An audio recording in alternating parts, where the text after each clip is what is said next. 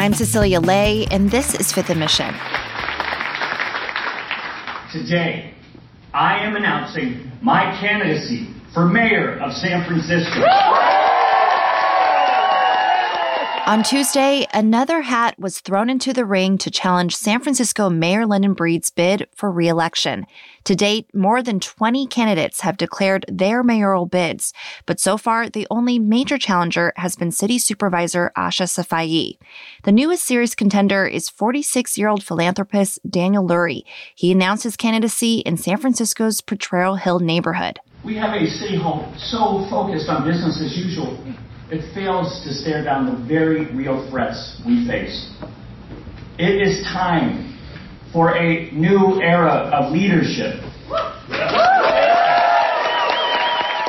Lurie says the threats that City Hall is facing are the issues we hear about every day: homelessness, drug addiction, and crime.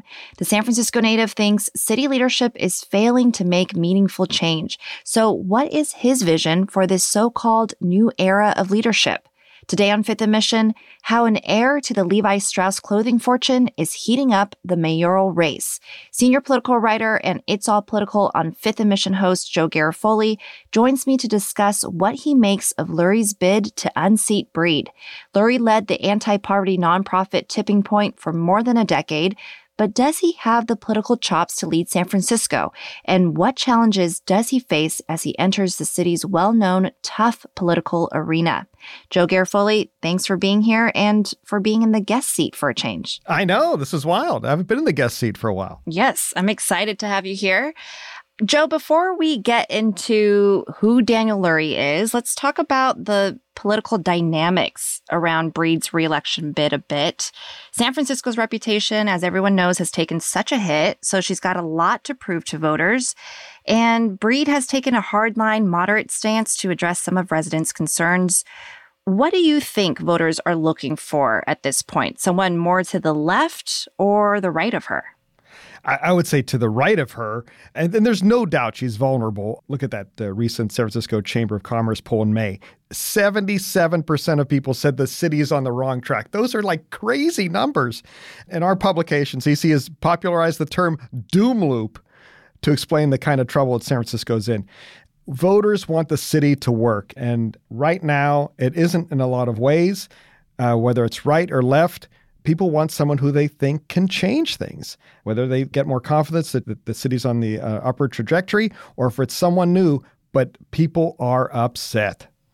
Well, so Joe, up until now, Supervisor Asha Safai was the first major challenger to enter the mayoral race, and now there's Daniel Lurie, and you attended his official mayor bid announcement on Tuesday. What were his main talking points? His main talking points is that he wants the city to work again. He thinks that he can bring the Board of Supervisors together, that he can do the sort of basic blocking and tackling to get the city functioning again. He said he's going to fully fund the police department, which of course is easier said than done. It's a little bit of a law and order message, but as he said, with compassion. One of his biggest applause lines was he wants San Francisco to be fearless in our belief that no one has the right to smash our car windows, pillage our stores, shoot up drugs where our children play, or prey on those suffering through addiction. He said his administration will finally slam the door on the era of open-air drug markets and the perception that lawlessness is an acceptable part of life in San Francisco. So in a way, he is running against the doom loop, but it's going to take more than that. He has to introduce himself to voters. So if he's running against the doom loop, as you say, I mean, does that mean he equates Breed's leadership with the doom loop? What's his criticism? His criticism is that she has been there at City Hall, either as a supervisor or as the mayor, for 10 years now. And he said, quote, "This is not a crisis of resources. This is a crisis of leadership. We don't have a mayor who's challenging the system. We have a mayor who's entrenched in it." And he said, instead of solutions, we have excuses and finger pointing. Basically, the point is, if you like the way things are going now, you have someone who's been there a long time, vote for her. If not, take a chance on me, a political newcomer who has never held elective office. Now, you mentioned a couple of things like ramping up the number of patrols on the street, funding the police. I mean, did he offer any other sort of proposed solutions or strategies? He said he's going to work to decrease 911 calls that have been slowed, the response time that is. He said he was going to put more police in commercial corridors to try and prevent smash and grabs and auto thefts, patrols in Chinatown so seniors who are walking down Grand Avenue and through Portsmouth Square feel safe. It was talking more about the safety and security that many people in San Francisco who live here and visit don't feel. Mm-hmm. And you also said that, he wants to lead with compassion. I mean, how would you describe how he leans politically? Is it more left, more right? Is it fair to even call him anything at this point? He's a bit of a blank slate politically right now because he, again, has never held elective office. I've spoken to him a few times over the years and in his capacity as the head of Tipping Point. And he's invariably described by everyone who I know who knows him as a very nice guy. And he's assembled some top political operatives running his campaign. And I saw some others there at the campaign launch today who'll be working on an independent expenditure.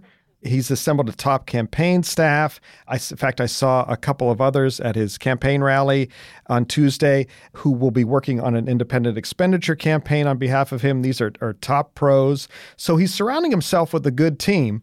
One of his pitches is that he is not a politician. He embraces that. He closed the speech by saying, "The end game for me is not a life in politics. It's a better life for all of us." So this isn't a guy who, he says now, he's a young guy, he's 46. He's not going to be climbing from a mayor of San Francisco to lieutenant governor and governor the way Newsom did, or to the Senate like Dianne Feinstein did. It sounds like he's content being mayor, fixing the city where he grew up, and then going back into private life. Daniel Lurie founded Tipping Point, an anti-poverty nonprofit, in 2005. Much of his resume comes from his work there. How does that inform his vision for San Francisco? Also, will city residents be okay with electing a rich philanthropist as their next leader? Chronicle senior political writer Joe Garofoli weighs in after a quick break. You're listening to Fifth and Mission. You can support the newsroom that creates this podcast by signing up for unlimited access at sfchronicle.com/pod or by downloading the San Francisco Chronicle app.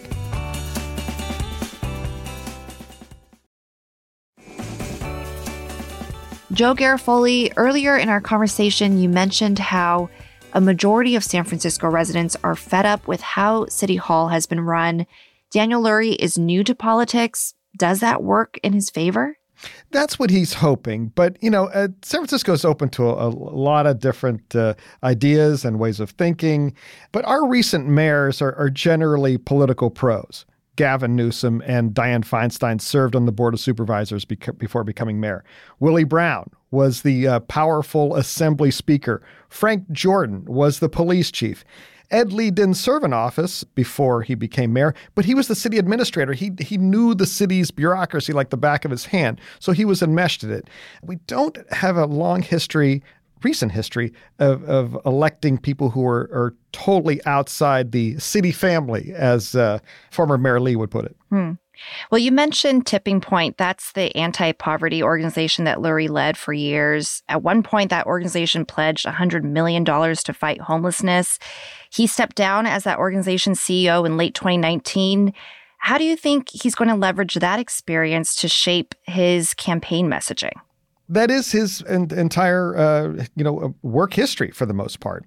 He's talking a lot about that. They've spent $500 million since he founded them in 2005 to support anti-poverty programs all over the Bay Area. Just last year, they helped 6,000 people, he says, get housing or avoid homelessness just in the last year. But, you alluded to that $100 million pledge to cut homelessness in half that they made several years ago. If you look on the Tipping Point site, you'll see this note. It says, however, there were unanticipated increases in the number of people experiencing chronic homelessness, especially between 2017 and 2019. As a result, we don't expect to reach the 50% goal by January 2023. So by working outside the system, Lurie has seen that it's very difficult to make change in San Francisco. Mm-hmm. Yeah, so he knows that firsthand. Political analysts also say that one of his big hurdles is just that he doesn't really have this political name recognition. But his family name runs deep in San Francisco. Like Breed, he's a San Francisco native, but his upbringing is vastly different than hers. The Lurie's are longtime local philanthropists, and he is the heir to the Levi Strauss fortune. Tell me more about his family background. Yes. In contrast to Mayor Breed, who, as we know, grew up in public housing here in San Francisco, Lurie is the son of Rabbi Brian Lurie, who was the executive director of the Jewish Community Federation. Daniel Lurie said has helped tens of thousands of Jews flee persecution from around the world. His mom is Mimi Haas. They divorced when he was about 2 years old. After the divorce, his mom married philanthropist Peter Haas, who was the great-grandnephew of Levi Strauss, of blue jean fame. We may have heard of him before. And she controls, I've seen various numbers on this, about 11% of the company's shares as of 2021. Now, the dude owns his privilege. Got to give him that. He very early in his speech Tuesday, he said, "From an early age, I was afforded opportunities and a level of privilege most people were not." Both sets of his parents were do-gooders, he said, but that initially wasn't his life's path. After college, he worked on former New Jersey Senator Bill Bradley's 2000 presidential campaign. Bill Bradley's a Democrat, and he focused on an anti-poverty message, Bradley did. After that sort of struck something with him. I want to take this up as my life's work. He moved to New York, where he worked for the Robin Hood Foundation. For those who don't know, that's a 35-year-old organization. That's New York's largest poverty-fighting organization.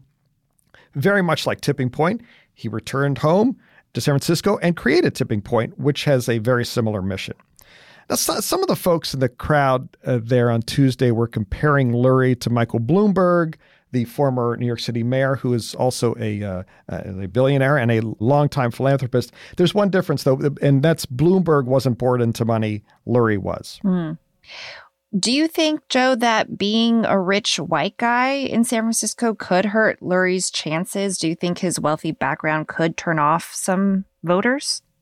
I don't think just because he's rich will turn off voters. Remember, this is the city that has elected Dianne Feinstein and Nancy Pelosi and Gavin Newsom. These are people who either came from wealth or married into it or had rich friends. Being rich isn't a problem here. It's what you do with it. Nadine Burke-Harris, she's California's former Surgeon General. She's one of the people who introduced Lurie on Tuesday. They've known each other for more than a decade. Lurie was an early supporter of the clinic she founded, the Bayview Child Health Center. Burke said that Tuesday that Lurie wasn't just a check writer for her organization. He would often travel to the neighborhood to learn more about how the clinic operated. And she said, soon enough, people started saying to me, "Hey, Dr. Burke, I was at this meeting the other day and there was this white guy in the back of the room with his sleeves rolled up." And Burke would say, "Yeah, that's Daniel. He's legit." She said that Lurie not only gave his time and his resources, he used his privileges to open doors and inspired so many to invest in the fight against poverty in San Francisco. So that's a way where he used his privilege and leveraged it in a way that, a lot of rich folks don't. Even still, people are probably going to go after Lurie's wealth, right? We got a little sign of how the Breed supporters are going to come at Lurie on this. There was a guy, a Breed supporter outside the event, waving a sign that said Malibu Dan. It's a reference to something that San Francisco voters are going to hear a lot about over the next year. Lurie bought a $15.5 million home in Malibu in 2021, at a time, much of the rest of California was dealing with the COVID restrictions and the like. Lurie, a spokesman, told me that his family only vacationed there, that they moved there during the pandemic. But that's the type of thing that we're going to probably see pop up during this campaign a lot. Well, Joe, San Francisco has launched the political careers of people like VP Kamala Harris, Senator Dianne Feinstein, Governor Gavin Newsom. We all know San Francisco's a really tough political arena, but if you navigate it well, it could take you far. What do you think will be Lurie's biggest challenge as he moves forward with his campaign? This is one of the big challenges he will face, is how he can take a punch. As I alluded to earlier, he's very much referred to as a nice guy. He's left his life of privilege, not left it, but he's leveraged his life of privilege to help others. So that's a good thing. But that doesn't necessarily It's one thing to be handing out other people's money and making people's lives better. That's different than the world of politics, which can be very brutal. Can a nice guy handle this town? Sure. Ed Lee was known as a nice guy and he survived, but he was also, as I said, a creature of the bureaucracy. San Francisco politics has long been described as the knife fight in a phone booth. What are Lurie's knife skills like? Can he hack it here? Well, Joe, thank you so much. I appreciate all the insight. All right. I'm sure we'll be talking about this more. Joe Garofoli is the Chronicle's senior political writer and the host of It's All Political on Fifth and Mission. Find coverage of San Francisco mayoral candidate Daniel Lurie and ongoing coverage of next year's election online at sfchronicle.com and on the Chronicle app. Thanks to Gary Baca for editing this episode, and thanks to you for listening.